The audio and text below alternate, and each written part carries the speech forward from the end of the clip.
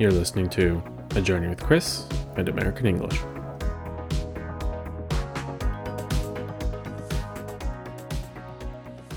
Hello, and welcome to the 5th episode of my podcast, The French Influence on English. In the last episode, we talked about the history of English, early, middle, and early modern English. Now, I also touched on the fact that French had a great deal of influence on English, but I did not go into detail about what that exactly means. Well, in this episode, I want to expand upon that a bit. It should be noted that French, just like English, has undergone a lot of changes.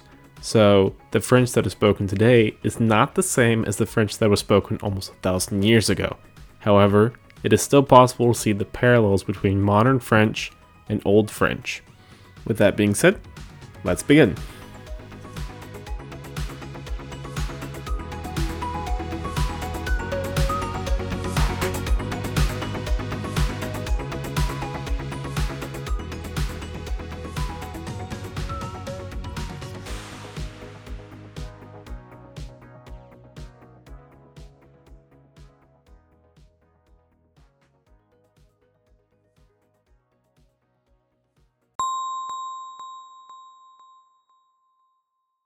The Battle of Hastings, 1066.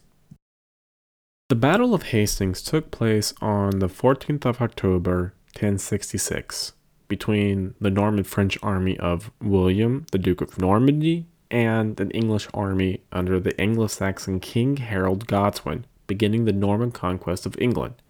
It took place approximately 7 miles or 11 kilometers northwest of Hastings, close to the present-day town of Battle, East Sussex, and was a decisive Norman victory. This is somewhat of an oversimplification. I do not want to get too much into history, seeing as how we want to focus on the history of the English language, and not necessarily on England, but both are inevitably intertwined. Therefore, it is not possible to discuss one without the other. So, you may ask yourself, why is this at all important? Well, there are a couple of reasons for that.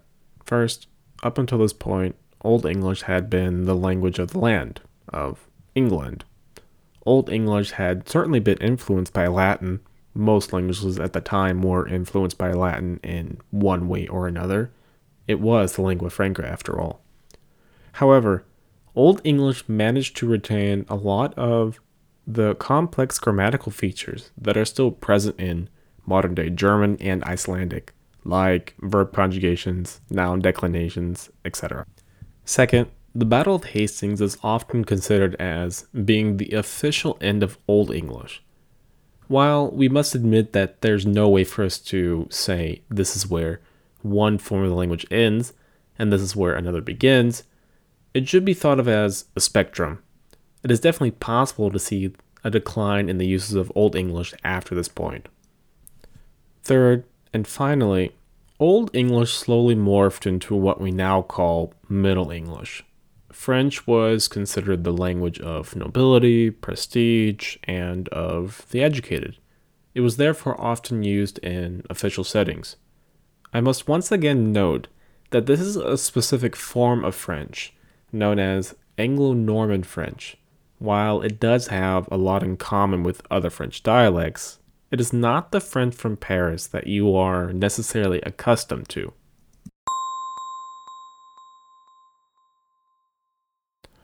The French influence. Seeing as how French became the language of the nobility and of the courts, it influenced a lot of the educated areas of the language. I mentioned last time that a lot of the culinary vocabulary in English is of French origin.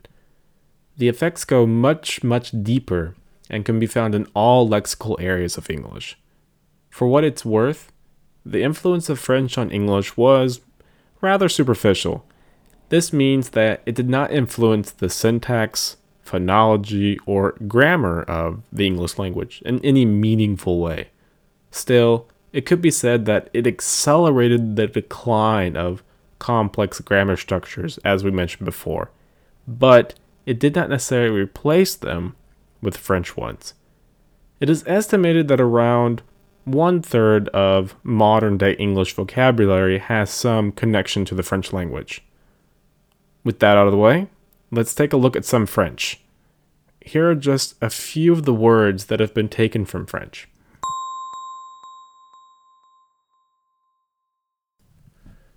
So, for law and society, we have crown, custom, marriage. For words related to commerce, we have debt, affair, budget. For words related to sports, we have champion, challenge, record. For words related to domestic life, we have things like chair, cushion, and closet.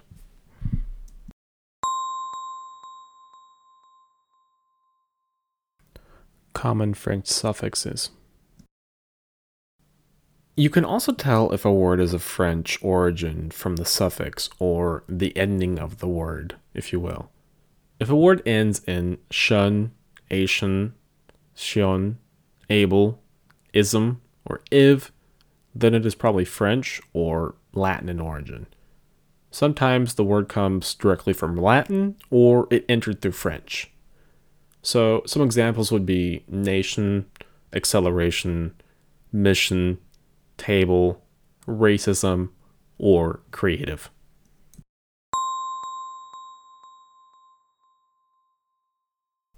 French expressions. So I want to talk about two French expressions.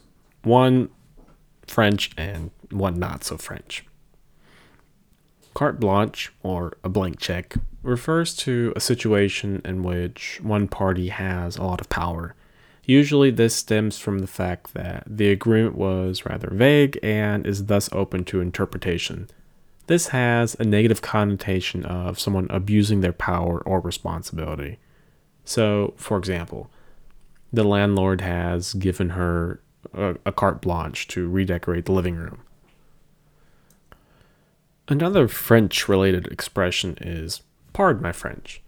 This expression is used when you want to excuse yourself for having used improper language. So, if someone were to use words that were considered vulgar, improper, rude, etc., one could apologize afterwards by saying, pardon my French.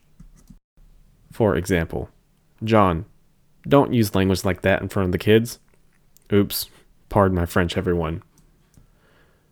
There's some mystery surrounding the origin of this phrase. It is commonly assumed that the phrase dates back to the Middle Ages, when French was used a lot by nobility and commoners had no understanding of French. If we're one to employ French while speaking in these situations, then it would have been customary to apologize afterwards for doing so. French was considered by some to be a rude language, and its usage was frowned upon in certain circles at the time. However, this phrase is not necessarily negative and is not meant to insult the French. So, there you have it. A small insight on how French influenced the English language. Next week, I want to talk about Americanisms, American words and expressions that are specific to General American. If you liked this podcast, disliked it, or have comments, please let me know by commenting on my blog or by sending me an email at christophermichaelchandler@gmail.com. Alright, take care and enjoy the rest of your day.